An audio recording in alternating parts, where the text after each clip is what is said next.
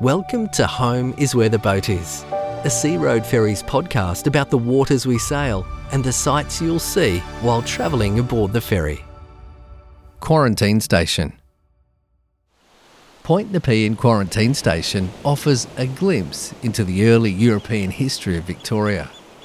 The quarantine station was established in 1852 as a response to the growing concern about the potential spread of diseases among the population, particularly with the influx of new settlers during the Victorian gold rush.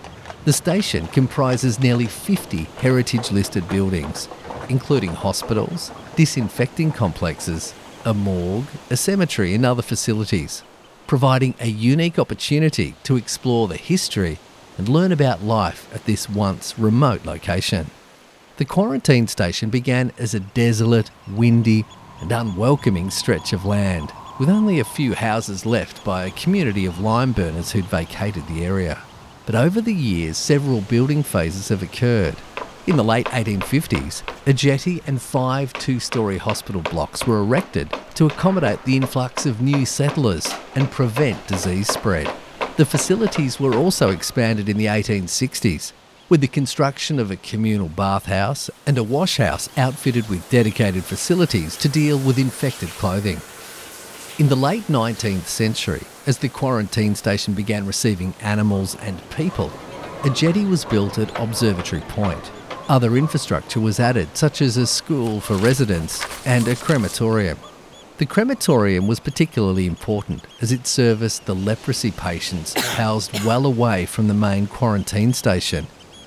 In 1901, with the Federation of Australia, quarantine moved from state to Commonwealth control, resulting in several new processing policies. A Foul Luggage Receiving Store, Disinfection and Boiler building were among the new structures added to the station. Today, the remains of many of these historic installations can still be seen at Point Nepean Quarantine Station, providing a unique and educational experience for visitors.